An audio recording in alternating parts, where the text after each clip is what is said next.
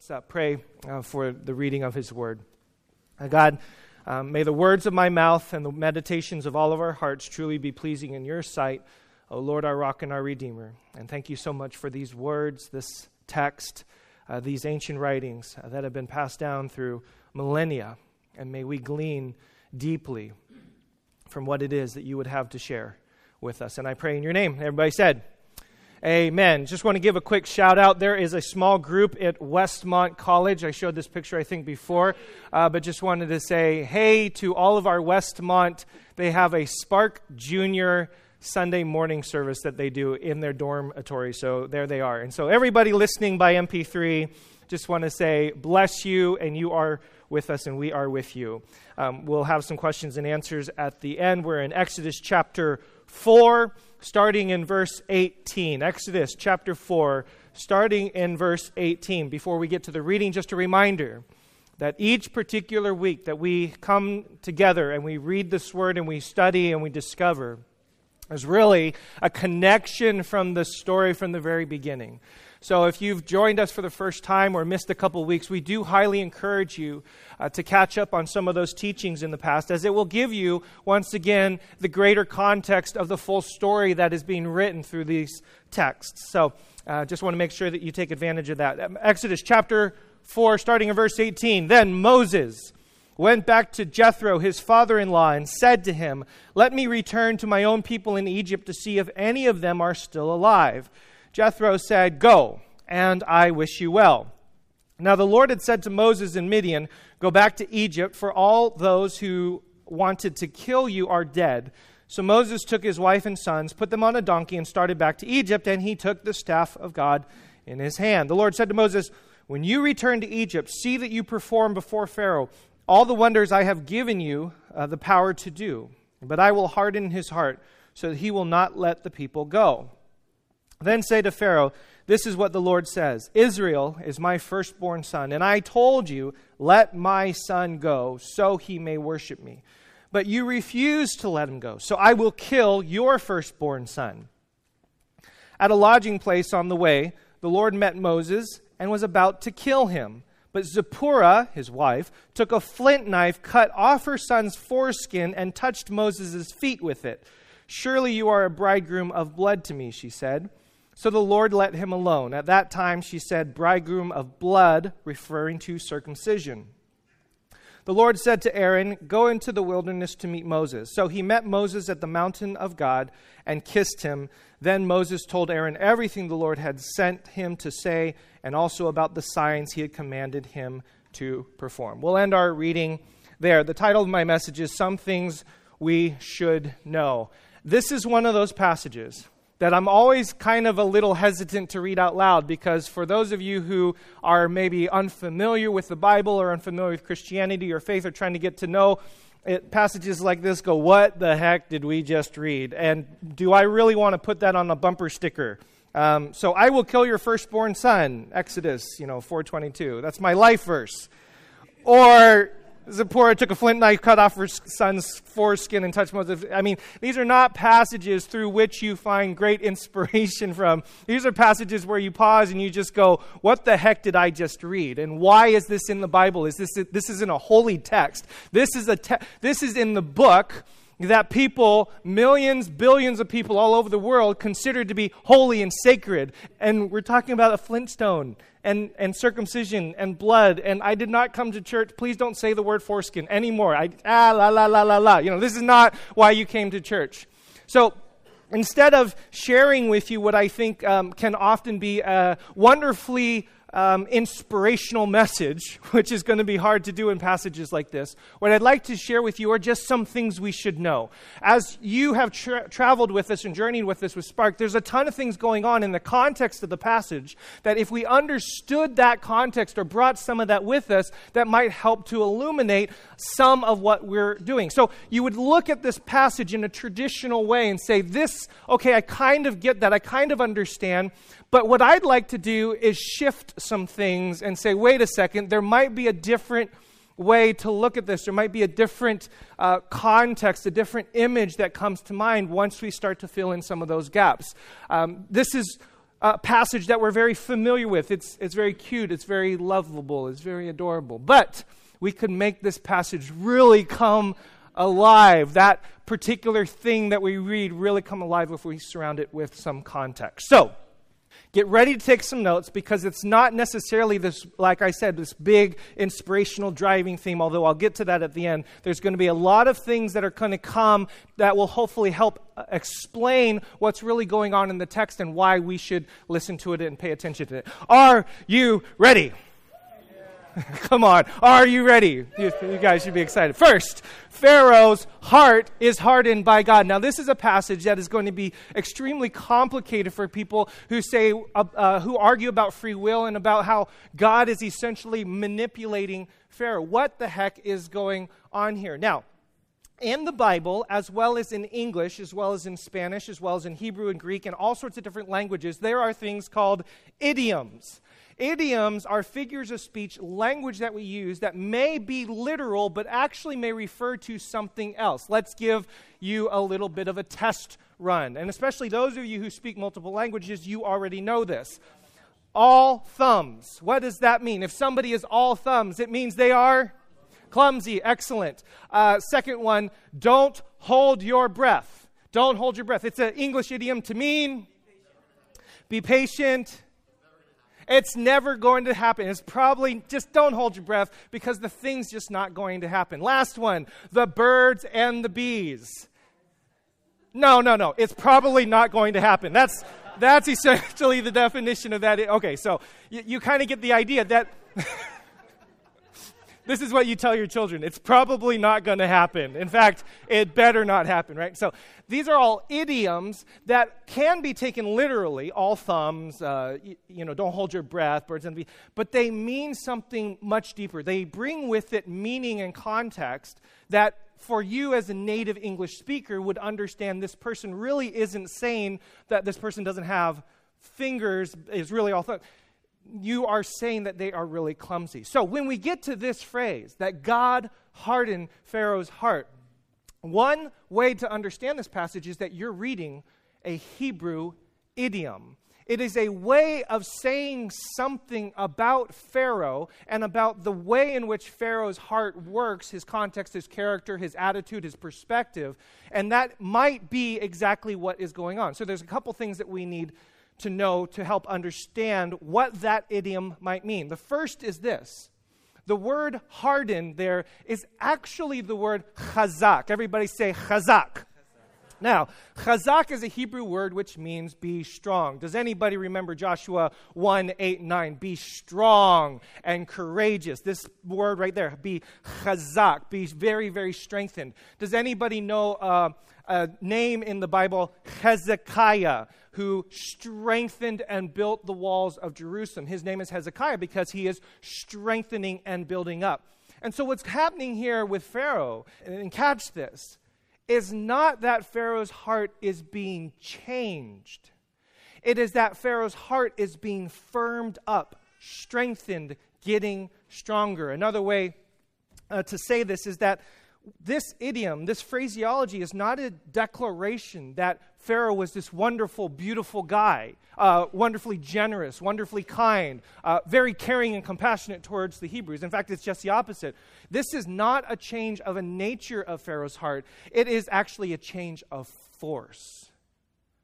Are you with me? That Pharaoh's heart fundamentally doesn't change because the phrase God hardened it in nature and in kind. It is changing in strength. In other words, what is happening here in this Hebrew idiom is that Pharaoh's heart, when you read through the passage, is already very obstinate, very stubborn towards God, towards Moses, towards the Hebrew people. And the more and more this drama unfolds, Pharaoh's heart becomes even stronger in that same direction. And I hope that helps you understand what's going on in this passage, this famous phrase that God hardened Pharaoh's heart, because we get into complicated arguments that, well, did Pharaoh harden his heart or did God harden his heart? Maybe, as a Hebrew idiom, It's a description of whatever Pharaoh's heart was, whatever kind, whatever temperament, whatever attitude Pharaoh's heart had. As the drama of Exodus is unfolding, it is just getting stronger, more strong, more built up in the same direction that Pharaoh had originally went. Nothing changed fundamentally about the nature of his heart. What changed is he became more of it. Are you with me? This is going to play in to what happened later with Zipporah and the son. This is really huge. Now, second in that line, in verse 22 and 23, there's this very odd phraseology about Israel's my firstborn son, and if you do not release my firstborn son, then I'm going to kill your firstborn son. Now, we look at that on paper and we immediately go, what the heck is that all about? We think of firstborn son in very romantic, sentimental terms. Of course, you have a child, you love it, you cherish it. But remember, this is in line with the full Genesis narrative. And again, if you were with us at the very beginning of Genesis, when God creates Adam and Eve and he says, be fruitful and multiply, he's talking about not just the joy of being able to multiply. It's the entire idea that who I am as your creator in this world is going to explode, is going to spread as you are fruitful and you multiply. You, Adam and Eve, are my image bearers. As you are fruitful and as you are multiplying, my image is going out into the rest of the world. So when God says to Israel, you are my firstborn son, yes, he's talking about something romantic. Yes, he's talking about something familial. Yes, he's talking about something sentimental, that I love you and I cherish you. But he's also talking about you are my representatives in this world. And as you go out into this world, as I free you from your bondage and your slavery, as you go out into this world, you are taking my name with you. And the point and the purpose of that is so that my name, God's name, Yahweh's name, the great name of God is going to spread throughout the earth. This is the great narrative. If you understand that, I hope I'm not going too fast, then when God says, and Pharaoh, if you don't let this happen, I will kill your firstborn son. It's as if God is saying, if you will not let my name, my reputation, the very essence of who I am, go forward into this world through my people, then I will not let your name, your reputation, your power, the way you think that you rule in this world, spread out into the world. This is a great battle of power, of deity, of gods. If you don't let my son go, fullness of my name and reputation, I will not let your son go, and the fullness of your reputation. This is a great battle of whose name, whose kingdom, whose rule is ultimately going to spread into this world. The idea that your son will die, you will not have a chance to multiply, which again is the extension of Genesis, and your line, your lineage, your reputation, your rule and reign will not move forward. So yes, we can come to this passage and be confused, like, why is God killing? This is such a archaic way, a barbaric, ancient way of thinking about life. Isn't life precious? Doesn't God value life? Yes, but within the context of this narrative and what God is doing, it's the question of who's ultimately going to rule and reign in this world. Who's ultimately going to have the presence of reputation in this world? This is the great battle between Yahweh God and Pharaoh God. Now, add to that one additional piece. In the Jewish context and in the Jewish tradition, when you save a child, it is as if you have saved an entire world. There's the idea and the concept that every single child in this room, as they are fruitful and multiply for thousands and thousands of generations, have multiple children. And one child is not just one child in the Jewish mind and the Hebrew mind. One child is thousands of people. They have a very long-term view, which is part of the reason why we value children here. Every single little one that you see walking around here, every single child, every single young one has an entire world within them. And so if we are to salvage, if we are to love and to save little children, it is as if we are saving and loving the entire world. And that's why things like the Holocaust and any tragedy, any death, is not just the tragedy of the loss of that child. It is the tragedy of the loss of everything else that could possibly come. Next, the idea of worship and serve. The word there, in that particular passage, let my people go so that they may worship me, is actually the word serve. We've talked about this before. I'm sure you've heard passages and messages on this before. But the concept and the idea is that which you worship, you ultimately become in service to. And so the question is, are you going to worship Pharaoh or are you going to worship God? And whose slave, whose servant will you ultimately be?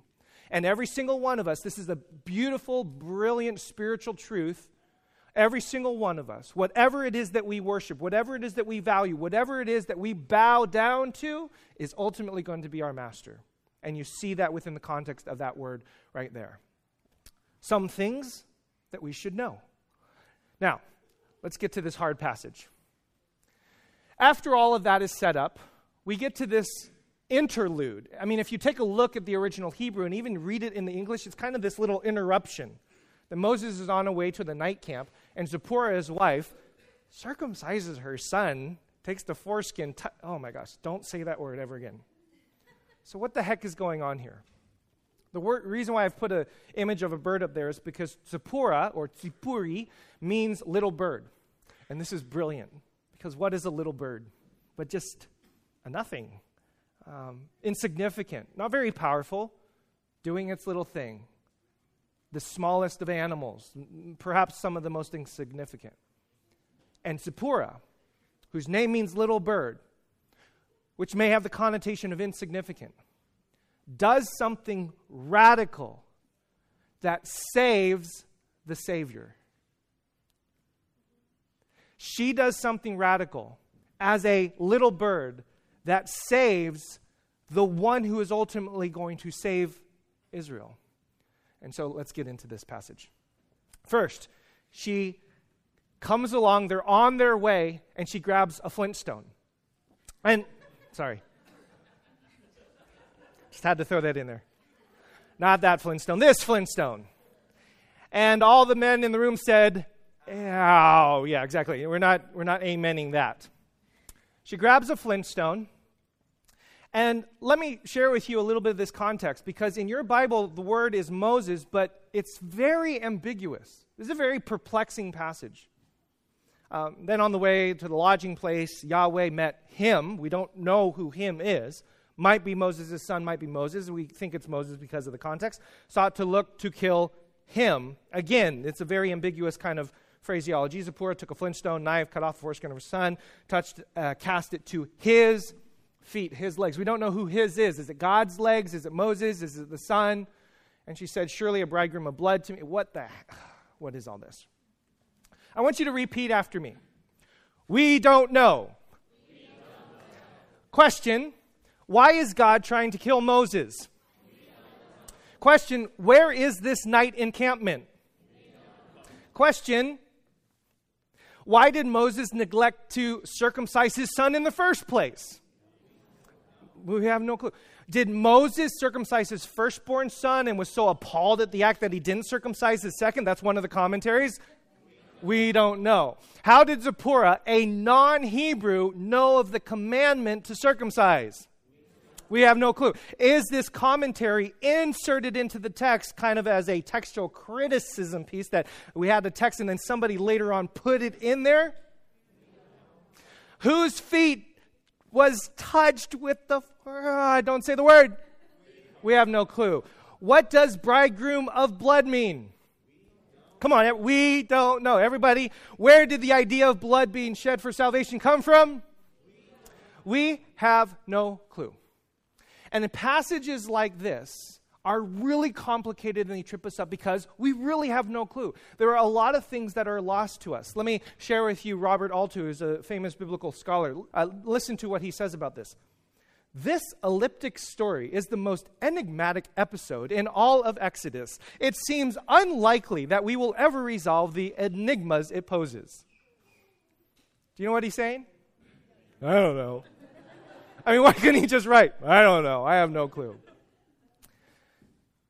So, for those of us who've studied the Bible, and for those of us who come to the Bible with these particular questions, let me just say, as you've been at Spark, all these questions are highly legitimate. We should ask these questions, and you never know what new thing archaeologists are going to dig up that will help to highlight and illuminate for us those things. But ultimately, we have no clue. There's some things that are lost to us. But here's some things that we should know. Are you with me? There are a lot of things that we don't know. And I hope that that pushes us to ask some brilliant questions. But then there are some things that we should know. He continues on, Robert Alter. But it nevertheless plays a pivotal role in the larger narrative, and it is worth pondering why such a haunting and bewildering story should have been introduced at this juncture. Here's what we do know. It's in there. Here's what we do know. It's part of this larger story. Here's what we do know. Somebody, somewhere, thought it important for whatever it is that's going on in the whole passage. And what I'd like to do is try to share with you what I think, notice not what I know, what I think may be going on in this passage. By the way, if you have other insights, I would love to hear them later. First thing, long time ago in Genesis chapter 17, we gave a message entitled Private Parts, if you remember that. Genesis 17 is the famous passage about circumcision. Now, without rehashing the entire talk, what's important to understand is that that ritual, that rite, comes at a very critical juncture in Abraham's life. And there's two main things that we need to understand about the rite of circumcision. I know it's really complicated and a very controversial issue today, which we should have that debate and conversation. But the first thing is that it is a mark of a covenant. It is a mark of a covenant. It means something deep and significant about the relationship of the circumcised to the deity, to the God. It is a sign of something deep and intimate and relational. Paul is going to use this phraseology later on in the epistles as a significant marker, a significant symbol for that kind of special relationship. And the second thing that we pointed out in that message is that circumcision is obviously a very personal and private part. And that idea that the most personal and private parts of yourself should be given over to God is a fundamental lesson of what circumcision means.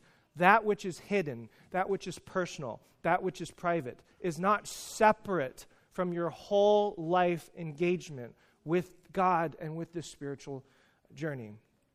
It gets complicated today because we are living in an internet world and we have wonderful and amazing conversations that we need to have about the issues of privacy, the issues of all of our data and all of our information being made available. And I know we're in Silicon Valley and many of us have had these conversations and many of us are actually deeply involved with how to take care of some of these issues.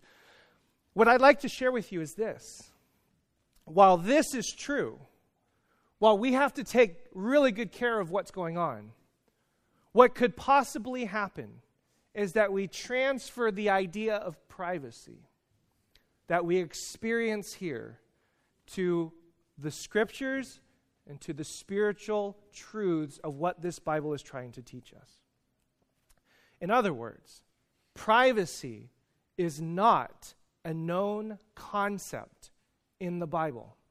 Even though we talk about it all the time here, in the scriptures, it's not a prominent concept. Everything within your life, everything is deeply interconnected. So back to Pharaoh. Pharaoh's most personal and private convictions of his heart are not just about what he personally believes.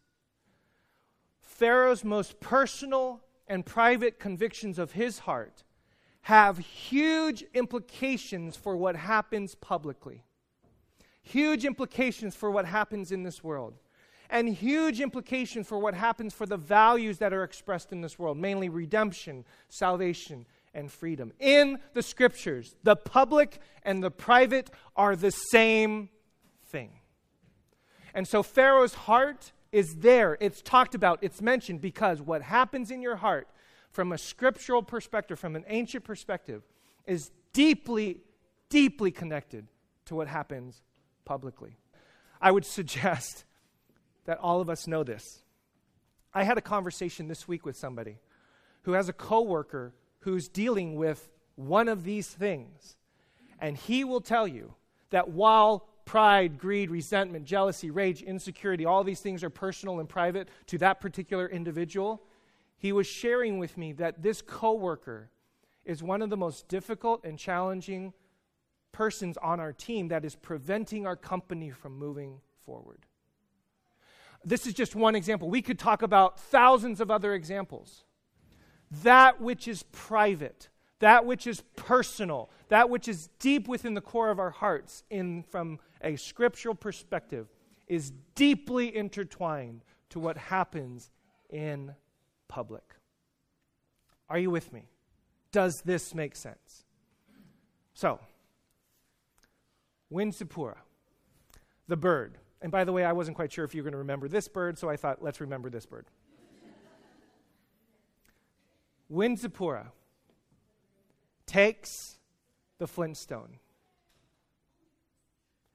and begins a ritual that is connected to Genesis 17 and is one of the most deeply personal and private pieces of this puzzle. And as a result of her actions in this deeply personal and private part, the end result in their minds is that Moses' life is spared. And ultimately what that means is that the Exodus can happen.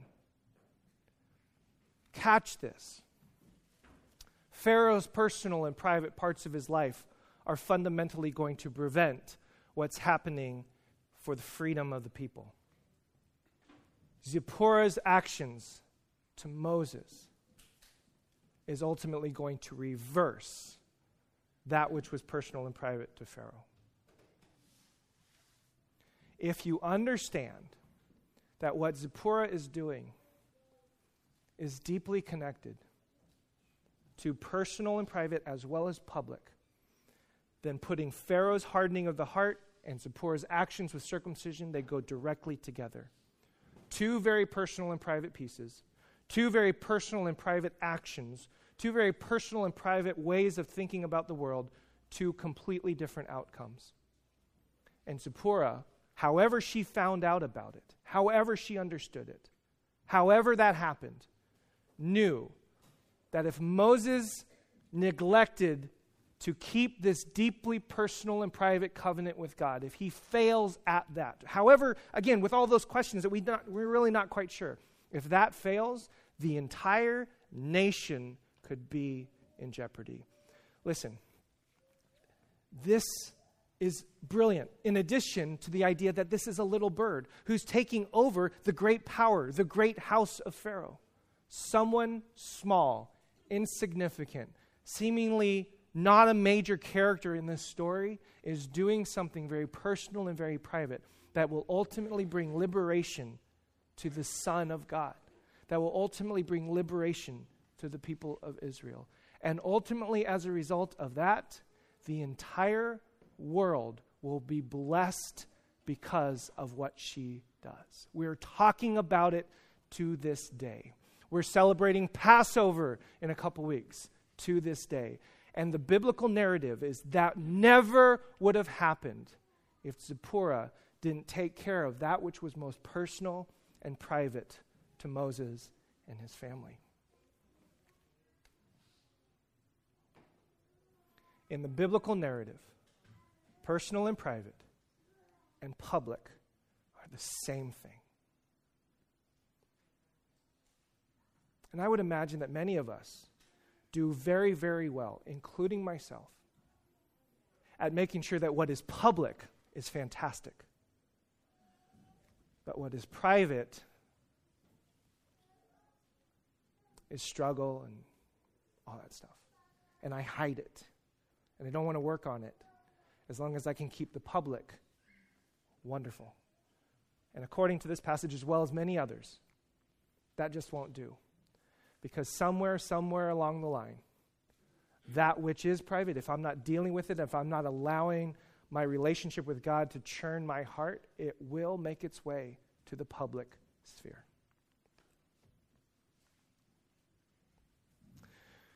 So this is the question for us to take away. This little narrative that's stuck in here in this Exodus passage that seems to not make any sense, I think challenges us to ask the question, what's in our hearts? By the way, not condemnatory, not like, you need to get your heart straight. It's not a condemnation. It is a recognition that as we together collectively work to take our personal and private lives and our public lives and bring that fully into covenant with God, which is what the sign of circumcision is. It's a sign of covenant with God. You never know what could happen in this world. Great redemption, liberation, freedom, companies, organizations, families living out the fullness of what God intended. So I hope you don't hear condemnation. What you need to hear is hope. What could happen if we brought those two worlds together and took care of that which is personal and private, redeemed it according to the Lord, and sought to see that live out in this world? You never know what worlds could be created, what worlds could be saved if we took that to heart. And you don't have to be a great king or a great power like Pharaoh. In fact, just the opposite. All you need to be is a little bird. Just a little bird who understands this is important. Who understands, let's take care of this. Who understands, let's attend to this well. You might actually have somebody like that in your life. It might be your child, it might be your spouse, it might be somebody who just comes alongside you and says, let's attend to this well. Let's take care of this. Because if we don't take care of this, then marriages suffer, companies suffer, freedom doesn't happen, liberation doesn't happen. The world is not blessed and honored by God's image in the same way that it could be if we don't take care of what's here. Are you with me? Lord, thank you for your word again, and thank you for Zipporah and her actions. And may we do our best to be captivated once again about bringing these two worlds together. And that we would not be so distracted with all the privacy talk in this valley and in this age, that we would forget that that which is private to us is deeply important for what happens in this world. So redeem us, God. Give us once again another hope and a future for what it is that you're going to do in and through us as we continually pursue a relationship with you in all of its complexity, in all of its joy, in all of its challenges. As we do that, may your kingdom, your name, your reputation spread here on earth as it is in heaven. We pray in your name.